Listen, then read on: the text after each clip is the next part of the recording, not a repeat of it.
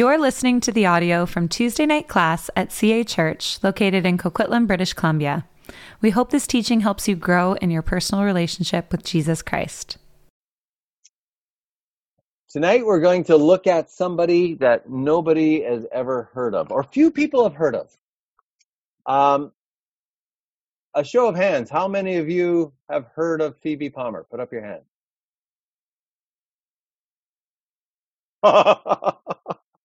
Wow, that's quite amazing. Well, she's going to be. Tell us anything. What's that? I can make the whole thing up. That's like when I did my dissertation at Gordon Conwell. I did John Barrage, but nobody had ever heard of John Barrage, so I could have said anything. Except one guy knew him, and he would just give me a hard time. But Phoebe Palmer, we're going to be looking at her tonight. And this kind of concludes our walk through companions along the way. There's so many companions. I was thinking about all these people that we could look at. And, this might be something that we pick up again. But, I mean, one of the things we've been looking at is, people that can help us in our Christian walk. And I was teaching the other day. I was preaching at Hillside on the book of Philippians. And one of the things I talked about, because Paul says some interesting words in Philippians 3. He says, brothers and sisters, he says, imitate me as I imitate Christ, or imitate me as I pursue Jesus, which is kind of an amazing thing for a person to say, watch me and imitate me. But, this is what Paul says. And he says, insofar as I'm pursuing Jesus, watch me. And I think it's important for us to find friends and mentors along the way. But sometimes they're hard to find. And so I always say, if you can't find a live mentor, find a dead one. Because there are a lot of dead mentors that can help us on our way. And for myself, one of the most influential mentors in my spiritual life and my vocational life is John Newton. And I come back to Newton again and again, and he speaks into my life in so many ways. So that's why these companions are so important. They walk with us, and we can see their trials and their pitfalls and learn from them. That's why I think every Christian should just devour biographies. We always need to read biographies, learn how other people live their life before Christ. I think we can learn a lot. We can learn also, what not to do, because tonight when we look at Phoebe Palmer, there's much to admire about Phoebe Palmer. She is a remarkable woman. But there's some things that she introduces that I'm not as keen about. And so we can talk about some of those things tonight.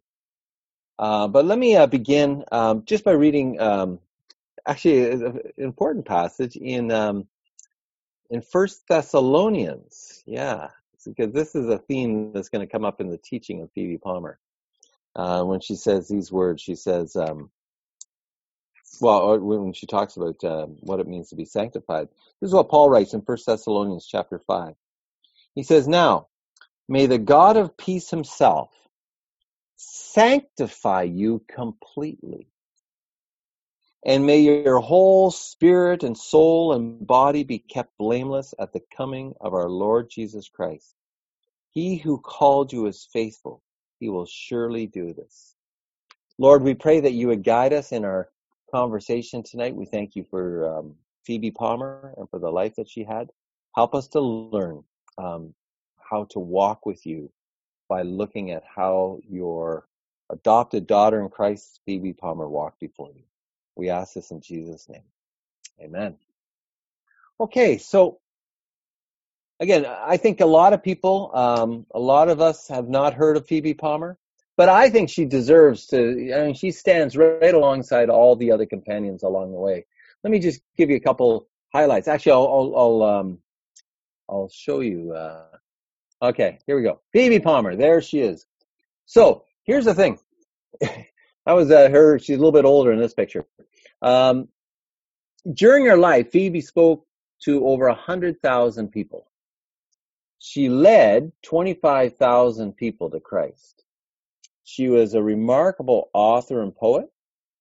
It was her her influence that brought about some denominations that you may have heard of, like the Church of the Nazarene, the Church of God. She's even seen as a forerunner for this denomination called the Christian and Missionary Alliance. You may have heard of that. And even as a forerunner of the Pentecostal movement. As J. Edwin Orr, who's like the revival historian par excellence, he traces the origins of the Second Great Awakening, which took place between 1859 and 1865, traces it to Phoebe Palmer and her ministry. So she is quite remarkable. She introduces, really emphasizes the importance of women in ministry. She paved the way for women to show what it's like for a woman to be active in ministry. She traveled like crazy. She traveled everywhere. Where's her book? Here's her biography. Maybe you can see it. It'll be in the top corner anyhow. It's called The Beauty of Holiness. Now, just to give you an idea, I was looking at this, where she traveled. And it is ridiculous where she traveled. I mean, in such a short period of time, I'll give you just a rough idea. Between 1839 and 1859, so those 20 years, she traveled to about, oh my goodness, 150 towns. So, and a lot of them are Canadian towns. So she went to, a lot of places in Ontario, a lot of small towns that I know: Acton, Ontario, Hamilton, London. Between 1859 and 1863, she traveled all throughout England, in the British Isles. Oh my goodness, she traveled every year to at least 20 or 30 places. And then from 1863 to 1874, again, the list just goes on and on and on. I like the fact she visited and she shared the gospel in Simcoe, Ontario, which is very close to the small town where I grew up. She is quite remarkable. And one of the big questions that Phoebe Palmer asked in her own life is about salvation. We're going to discuss this in a moment. Because for Phoebe Palmer, one of the things she struggled with was experiencing the presence of Jesus in her life. And this is kind of the legacy of the Wesleys. The Wesleys, if you know them, they're the founder of the Methodist movement. They're from the 18th century. I believe Phoebe's father was converted by Wesley, through the influence of John Wesley. But one of the things that the Wesleys brought to the table is they said, you know what, the Christian faith is not just about what you know. It's about, as John Wesley would do in his conversion, it's about having your heart warmed. And that if you are a follower of Jesus Christ, it can't just affect up here. It's got to also affect your heart. It has to affect your affections, your emotions. And for Phoebe Palmer, she struggled with that. Even though she was born and raised in a good Methodist household, she never really felt like she was a Christian. She never really felt the faith that she professed with her lips. And I thought it would be a good kind of a warm-up question to talk for a little bit about the role of emotions in the Christian life. I think it'd be kind of fun. So what role do emotions have in the Christian life? I mean, for some Christians, it's the mind comes first and the will, and then following that comes the emotions. How important are the emotions in the Christian life? And what do you do when you don't have those emotions? When you believe all the right things, but it's not affecting you in your heart? How do you navigate that? So how important are emotions? And what do you do if you're not feeling what you look around and you say, other people are they're crying at the worship service. What am I, a robot? So how do you navigate that? So let's just have a little conversation. How important are emotions in the life of faith? Does that sound okay? Anybody want to just give a couple of thoughts? How important are emotions? I know for our group. Yeah, I see your house. I thought I'd wave just in case. No, that's a good idea. Yeah, you're way down there. Yeah. Sorry. No, that's it. No, we were saying that emotions are a part of being human. Like all humans are made with emotions. But we also talked about that there does need to be a balance. Sometimes emotions are just part of our personality. Some people are more emotional, like me, um, than other people, and that's okay. It's part of your personality. But we do say that we were saying that, yeah, we needed a real balance, because you don't want to base your whole relationship with God on just that emotional highs, and because you get the emotional highs and lows, but we need to balance it with the intellectual, with the thinking part of it as well. Right. Okay. How many of you would consider yourself maybe more led by the heart than head? Just put up your hand, because I get everybody on the screen.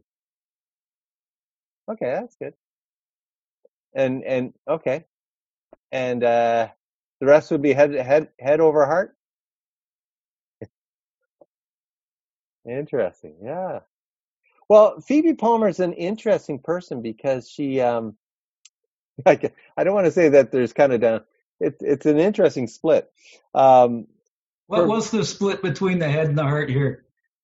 I would guess that not always, but I say typically maybe more men are like I was saying in our breakout group. I mean, even though my default is probably more cerebral than affective, like my heart, my desire is that my heart would be more attentive, because I think our hearts and our emotions are indicators of what God may be doing in our lives. And sometimes as guys, we just, well, that's not important. I believe the right truth and I live it. And that's true. And that's good. But sometimes I wonder whether or not we should be maybe more paying attention to what we're feeling. Like I find, I'm throwing the guys under the bus, but I find that for a lot of men, if they say, that they're not always sure what they are feeling. And second of all, they also don't have the vocabulary to describe it, even if they knew what they were feeling. Sorry, I just threw us all under the bus. But I think there is something to that. Any guys? Dude, that's the theme for the next men's retreat. It should be getting in touch with our hearts. That'll be our next men's retreat. I do think as men we miss out, because I think sometimes we're feeling something and we just don't know what it is, and so we'll say things like, "I'm mad," but that really doesn't help, or "I'm frustrated." There's probably more going on. But let's get back to Phoebe. Phoebe Palmer. She was born in 1807. Mother was American. Dad was British. She grew up in New York, again in a Methodist context. And again, her desire was to experience experience Jesus. And she has these moments. When she's 11 years old, she writes this poem. Okay, get this. She's 11. This is what she writes. This revelation, holy, just, and true, though oft I read, it seems forever new. While light from heaven upon its pages rest, I feel its power, and with it I am blessed. Henceforth I take thee as my future guide. Let not from thee my youthful heart divide. And then, if late or early death be mine, all will be well, since I, O Lord, am thine. That differs from some of my Mother's Day cards that I gave when I was 11. That's a little more poetic. So she has these powerful words, but on the inside, she's struggling because she felt distant from the realities that she confessed were true. And she longed for deep intimacy with God. And at the age of 20, she gets married, and she marries a really neat guy. His name's Walter Clark Palmer. Very generous, fairly well-known physician. Let me see if I can show you a picture of him. I got a picture of him here. there he is. And the marriage was a happy one, but Phoebe experienced some real hardship. 3 of her 4 children died at a very young age. And one of the deaths was particularly tragic. The story, this is what happens, is one of her daughters, Eliza, when I think she was about 2 years old, under 2 years old, Phoebe had to go downstairs. She lived in this home, and she had to go downstairs. And so she left her baby in the crib and left her with, with a wet nurse, with like a nanny. Well, the nanny saw that the oil lamp was going out. It was running out of oil. And you know what she tries to do is she tries to replace the oil without actually blowing out the flame. And the oil catches on fire. And she panics because it's just burning. And so she throws the oil and the lamp in the air. Well, guess where it landed? It landed right in the crib, and the whole thing went up in flames. And so Phoebe Palmer, she rocked her 11-month-old daughter Eliza, and just held her in her hands while she died. And that was just so tragic. Now, how she interprets what took place is really interesting. She wrote in her diary, she goes, I felt this dead, she goes, my heart, even though she was grieving and grieving and grieving, she felt her heart alive to God. And she realized in her mind that maybe she loved her daughter too much, or maybe that was keeping her away from God. It's a strange, interesting processing that she goes through. She writes these words. She says, after the angel spirit winged its way to paradise, I retired alone, not willing that only one should behold my sorrow. So she's in tears, right? While pacing the room, crying to God, amidst the tumult of grief, my mind was arrested by a gentle whisper, saying, your heavenly Father loves you. That's quite powerful. He would not permit such great trial without intending that some great good proportionate to the magnitude and weight should result. So God saying, I'm going to give you something greater as a result of this. He means to teach you some great lesson that might not otherwise be learned. He does not willingly grieve or afflict children of men. If not willingly, then he has some specific design in this. The greatest of all the trials that you've been called to endure. My darling is in heaven doing angel service, and now I've resolved that the service, or in other words, the time that I would devote it to her, shall be spent for the work of Jesus. So it was kind of a key moment in her life. And if diligent and self-sacrificing in carrying out my resolve, the death of this child may result in the spiritual life of many. And now my whole being says, with the strength of purpose beyond anything before attained, my heart is fixed, O God, my heart is fixed. So she sees this experience as kind of a catalyst for this deep devotion to a ministry serving Jesus. And she experiences something that she would describe as, different words, different ways to describe it, but as complete sanctification. It's interesting, complete sanctification. So what does that mean? Well, she says she felt all of her sin kind of move away, and her heart was completely devoted to God. So this is an interesting thing that Phoebe Palmer introduces. And now this is where I think it's so interesting, because and let me come back for a second, because I think this is it's interesting, because what she introduces here has really influenced the church today. It's really influenced it big time. So she takes when this tragedy happens, she ends up taking over her sister's Bible study, and she ends up leading this Bible study. Well, the Bible study just explodes. Everybody wants to come and hear her teach. And in her teaching, she lays out what she calls the shorter way, or altar theology. And we're going to come back to this, but what she says in this is she says the Christian can achieve entire holiness through 3 difficult steps, but these are the 3 steps. First is consecration. The believer has to dedicate all time, all their talents, all their relationships, everything they have to God. I consecrate my life completely to you, God. Secondly, she needs to have faith. She needs to hold the Bible at its word and believe all the promises. And God promises in 1 Thessalonians chapter 5, what the call is to be entirely sanctified. And she sees this as possible. Now, this is she's working off Wesley a little bit. Wesley talked about that in this lifetime, you and I can enter into a state of sinless perfection.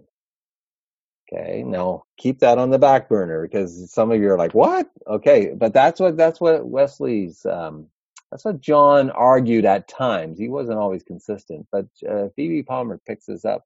And thirdly, she says the Christian life is to be one big testimony. You tell everyone you can about what has happened in your life.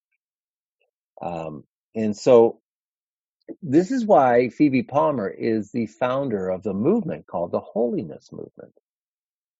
And the Holiness Movement is a precursor to the Pentecostal movement historically, and the Holy Movement is a precursor to the Christian and Missionary Alliance. In fact, a lot of Phoebe Palmer's theology shapes A.B. Simpson's theology, the founder of the Christian Missionary Alliance. And so she talks about this immediate, entire sanctification that is possible. And she goes after those people who are Christian in name, but didn't really experience. Their hearts weren't completely devoted to God. And so her life is devoted to pursuing holiness or living out holiness. And so she encourages everybody to do this, male or female, doesn't matter.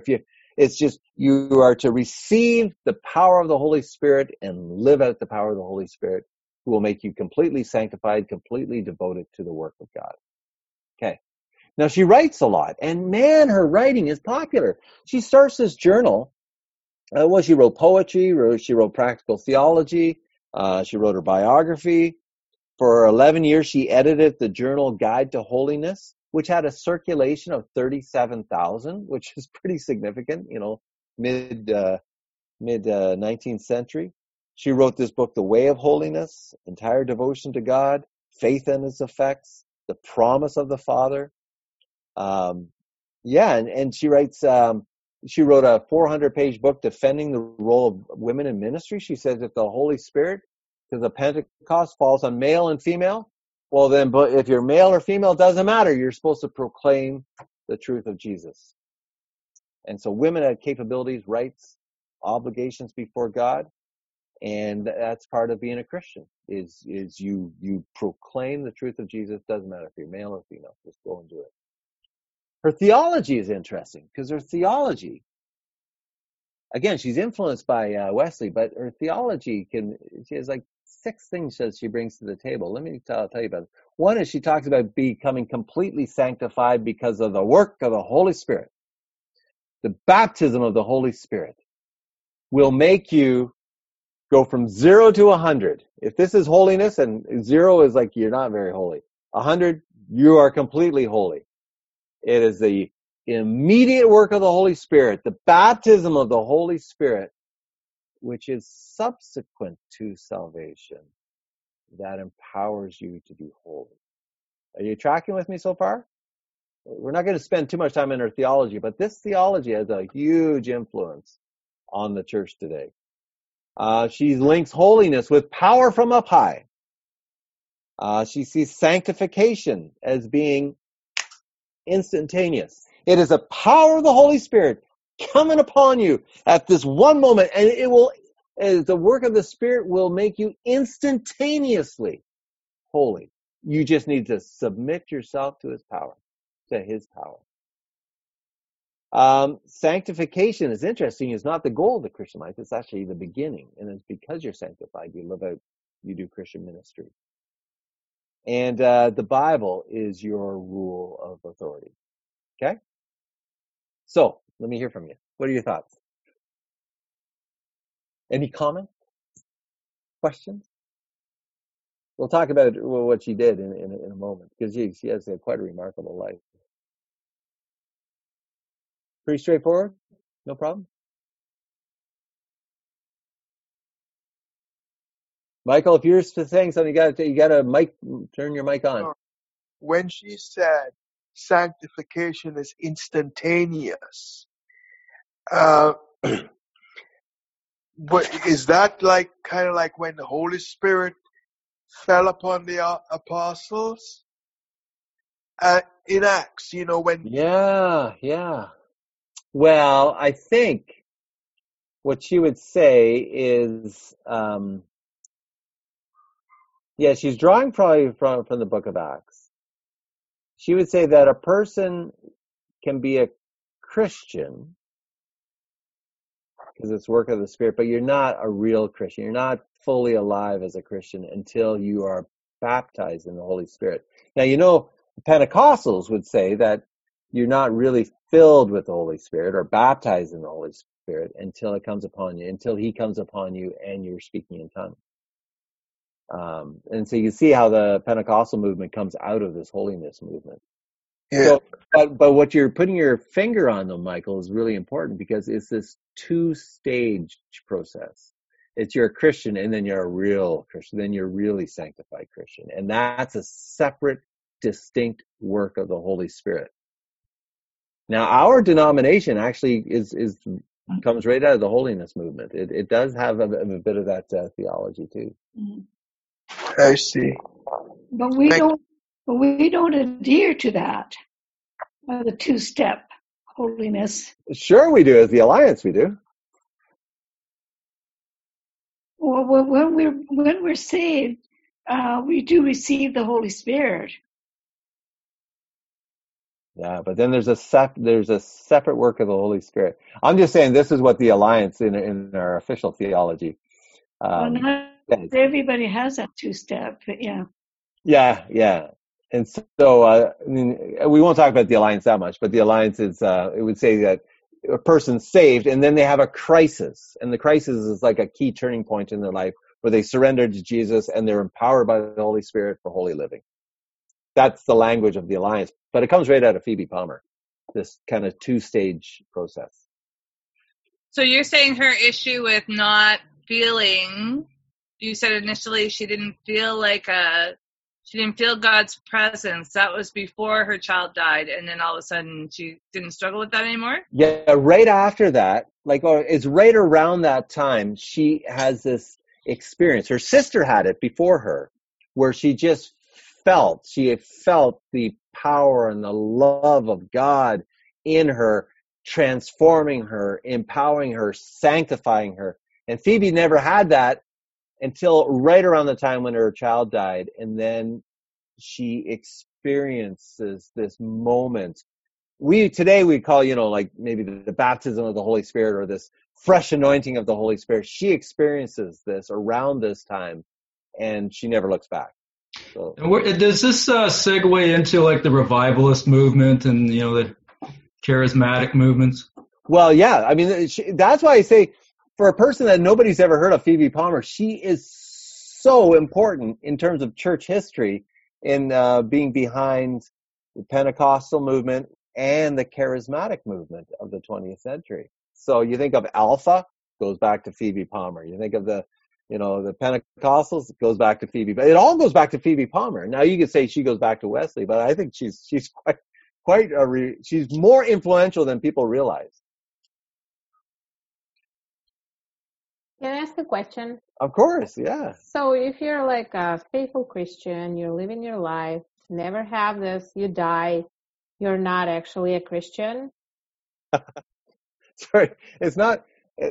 I'm laughing because this is a question that, when it comes to this issue and this particular theology, that's a big issue. I remember me struggling with this early on in my Christian life.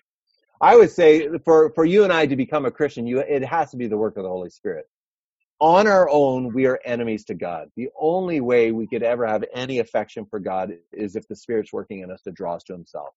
There's this mysterious connection between our will and the work of the Holy Spirit that draws us to God.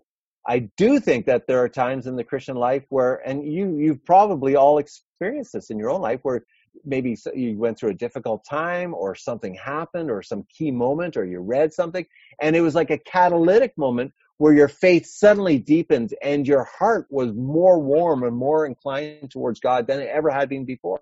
I think that's part of the Christian life. Whether or not, as Phoebe Palmer, she describes it as this distinct baptism of the Holy Spirit event, that's probably where I would push back and say, it doesn't have to necessarily be. It could be for some people. It could be multiple events, or it could just be one long obedience in the same direction as we saw in the Pilgrim's Progress. Does that make sense? Yeah, it does. Well, also say Phoebe Palmer, she does not look back from this. She with her. Sorry, can I just say? Yeah, go ahead. A lot of this, you could say too, is pushed by her trying to make meaning out of tragedy. Interesting. If you looked at it the other way. Yeah, that's a good insight, Jennifer. Yeah. I mean, that is grief, right? Grief is making meaning out of tragedy. Yeah, and that was kind of a catalytic moment. Which is not, I mean, either way, it's not bad, but it's just an interesting, she sees it one as, I guess I don't like the idea, like she says, God doesn't cause these events in us, but he can use the events in us. Yeah. How go ahead. And I guess that's the part that always kind of rubs me wrong is God, we were having too good a life, and so God, well, like Job, I guess, struck us with stuff so that we would figure things out. But that's what always doesn't rub me right. But I think it's God using a tragedy like that. I think what you're saying is really important, and I probably should have said that earlier, because I do think her interpretation of tragedy is not helpful. And I've seen sometimes people do that, where there's a tragedy and people say, well, God loved that child so much he wanted him right now. I'm like, no, there's also just evil in this world, and there's sin in this world, and there's some, and so one of the things that drives me crazy when people say, everything happens for a reason. I mean, one, that doesn't really say anything. Two, I think it's a misinterpretation of how to understand suffering. There is this mystery to suffering, stuff that God allows to happen. But in her case, it was like, I love my child so much, and that's why God took her away. Well, this is her third child who had died in a row, or like 3 of the last 4, anyhow. And so that was her story, but I'm not sure if her theology of suffering is right. I think she's mistaken in this. That's why, and every person we look at, I mean, Bonhoeffer, his theology was very wonky at times, and other places it's okay. So they're all mixed bags. And, believe it or not, this may come as a shock. Some of my theology may be a bit wonky at times. So you never know. Yeah, but I find that my spiritual growth and sanctification has come through a mix of deep Bible studies and experience, and through suffering, through the loss of loved ones and going through the grief process. I think that there's been a mix of both. Yeah, that absolutely. I can't just depend on. I can't just say that it's been the death of my husband or my brother or one event that has led to a deeper walk with the Lord, but it's been a study of God's word and discipline and obedience and a mixture of things. Yeah. Not just one event. No, that's good. Well, I think one thing that we can learn from Phoebe Palmer on this particular event with her daughter is that she didn't run away from God. It would have been easy to say, God, this is my third child that has died. But she takes her grief to God, and I think it's in that place that's where we could learn from Palmer. She doesn't run away from God. She takes her anger and her grief to God. Now, how she interprets it, I'm not sure if I would agree with that, but I think there's a lesson to be learned by the fact that, she's probably at, well, where am I to go? You alone, God, have the words of eternal life. And so there's nowhere to run. I'm not going to walk away. I'm going to lean in. I think there's something to that. Well, and I think there, like I said, there is a healthy expression of grief in terms of finding meaning, but also recognizing this life as a small part of the bigger picture. Yeah. Right. And so. Yeah. Very good. Yeah. Coming to that recognition, I think, is helpful as well. Well, also, I mean, we live in such sanitized days, especially here in the West. Yeah. I mean, I've read a journal of a Mennonite Russian pastor from the early 20th century. And every day in his journal is like, I buried this baby. Every single day he's burying babies. Because, I mean, that's why people had 14 children. I mean, Phoebe is one of, I think, 16 children or something, and only 8 survived. And I mean, I remember being in New England, seeing this cemetery of 3 little gravestones, and they're all saying with the same name, Jedediah, Jedediah, Jedediah. But each time they wanted to name their child Jedediah, and that Jedediah died, and then they named the next one Jedediah, and the next one, but they all died, right? And so it's a different world that we live in too, compared to the 19th century. But let's look at, just for a moment, at Phoebe's impact. She has a huge impact. She goes to, to that beautiful, beautiful place where all revivals happen, Hamilton, Ontario. I'm from Toronto. You can make fun of Hamilton all the time. But there is this big revival that takes place in Hamilton. It was a prayer meeting. And so she's kind of like, there's this whole movement of this prayer meeting revival movement in the mid 1800s, and Phoebe Palmer's right at the center of this, and hundreds and hundreds of people are coming to faith. She goes to Britain, and she's quite active there, and she's brave. She writes a number of letters to Queen Victoria saying, "Stop having your bands play on Sunday. That's not right."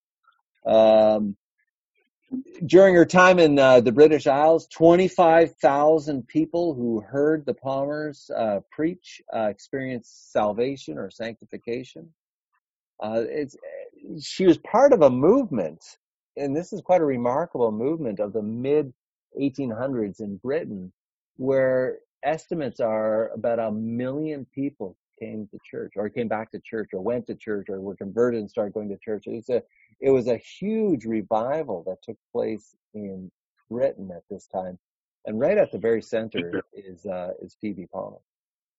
So this is really important. Now, the other thing I like about Phoebe Palmer is that she was not afraid of anything, because she was convinced that God had called her to this great work. She was not afraid of anything, and so she goes to the roughest parts of New York. And let me just show you a picture of this. This may be familiar for some of you who like movies, but she went to, the gangs of New York. She went to, it's a place called 5 Points. Well, she went into New York, and she set up basically a forerunner for UGM, Union Gospel Mission. And they because her husband was a doctor, they brought food, they brought medicine to the poor. But she went into the most notorious area, 5 Points, and she sets up this Methodist Ladies Home Missionary Society. And like, this place is just brutal. If you've seen the movie Gangs of New York, I mean, you get a picture of what it looks like. It was really, really dark. It was described as, quote, a frightening warren of brothels, low-grade dives, decayed tenements, street gangs. The place was so dangerous that Charles Dickens, when he visited it, surrounded himself with big, burly police officers to protect him while he was there. And here's this Phoebe Palmer. She goes in and she sets up shop. she sets up this mission in the scariest place in the country, scariest place in New York by far. And she's not afraid. And so she sets up this missions house, and she allows the poor, she sets up this home, the poor could come and stay there. Women who are trying to get out of prostitution, she'd bring them in. She'd give them place to stay. They would try to give them money to help them get out of this life. And so people look at these missions, these rescue missions, as forerunners for all these other rescue missions that are established over the next 100 years. And you think of places like UGM and that. I mean, they go back in some ways to Phoebe Palmer. And so she has this remarkable faith. She completely believed everything God's word said, and she believed that God had called her for this mission, and she believed that she could do that because she was empowered by the Holy Spirit.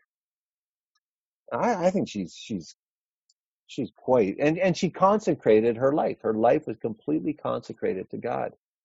And so what do we get from Phoebe Palmer? What are some takeaways? Well, there's my gangs in New York. Yeah, I like this. This is what this biographer says. While Phoebe Palmer was well known at her death, today she's almost unknown, but her obscurity would not irk her. In fact, she worried about the renown she enjoyed in her own life, feeling that such fame would detract her from her heavenly reward. Like her hero, Susanna Wesley, she was content to occupy a small place if God be glorified. So what can we learn from Phoebe Palmer? Well, sometimes I think as a church, holiness has become a bit of a swear word. So holiness has got a bit of a bad rap. When we talk about holiness, where we think of, you're self-righteous, you're holier than thou, and you're looking down on people. But that's not the biblical understanding of holiness. What is holiness? What does it mean?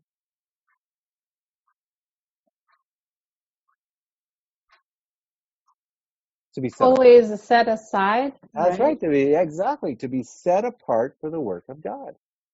And so she took holiness very seriously. And so the challenge for me is, do I have that same desire and passion for holiness? I think it's a really important question. She has a practice, and the other thing is that she had this desire to live out a holy life. And she saw that all of her life belonged to Jesus. Every aspect of her life belonged to Jesus. And her goal was to be holy, was to be completely consecrated to the work of Jesus. Sometimes people, they get so overboard they don't take care of their families. I heard that, Al. Well, it's true. I mean, except she kept, she had a loving marriage, but I could see how that could be an issue. Where a person's so heavenly minded that they neglect the immediate families. But she had this interesting idea. She says life needed to be symmetrical. That was her, and so this idea that there's symmetry. There's all of her life needs to be devoted to Jesus, not just the evangelism, but also her family life and different things. I mean, it balanced. What did her husband do? Oh, he preached as well. What did her husband do while she was doing all this travel preaching? Oh no, the two of them traveled together. Yeah, and he spoke as well. And he was a doctor, and so he did a lot of work with the sick and with the poor. Yeah, so they had a real loving marriage from all accounts. Anything said about their other child? The one child survived. Yeah, I'm not sure what happened to her. I mean, she grew up, and in terms of, did she accompany them? I'm not sure. That's a good question. One of the things that, even though she did write some autobiographical stuff, and that's where we get a lot of this, her diary, some of her diaries are missing. So that's a problem. It would be interesting to know a little bit more about her personal life. The other characteristic that she had is that she was courageous. She was not afraid of anything. And instead of shirking back, she leaned in. When I think about that 5 points, I've done a little bit of reading of just what kind of place that was. And the fact that she just set up a mission, I thought was amazing. Now, if I'm not mistaken, You don't have to watch this movie because the movie is very violent. This gang's in New York, but I believe if you look at it carefully, the movie, they have the mission. You can see where her mission was set up, just in the back of one of the scenes. In our case, are we willing to reach the urban poor of the Tri-Cities? Are we willing to see ourselves as ministers, that God would use all of us, all of our backgrounds, that the ground is level at the foot of the cross. We're all called to be the ministers, the priesthood of the laity. Do we use our spiritual gifts for the glory of God?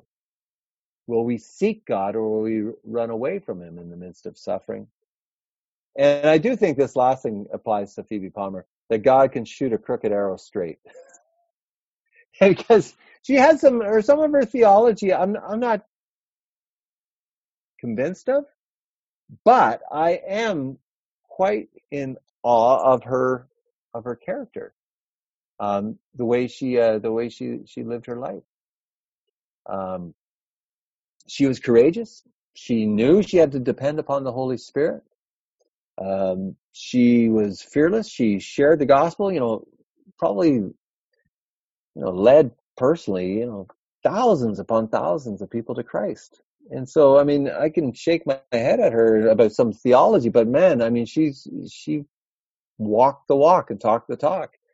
So, yeah, she was a poet. She was a hymn writer. She was all sorts of. She was just quite a remarkable person. And I think she has shaped the church in the 21st century more than most people have. And yet nobody has heard of poor Phoebe Palmer. And I think that's why I wanted to introduce her to you. Thanks for participating in this class. If you've been engaging in classes online, but you're not a part of a church community, we would love to have you join us. You can go to cachurch.ca to find out more about getting involved in the life and mission of CA Church.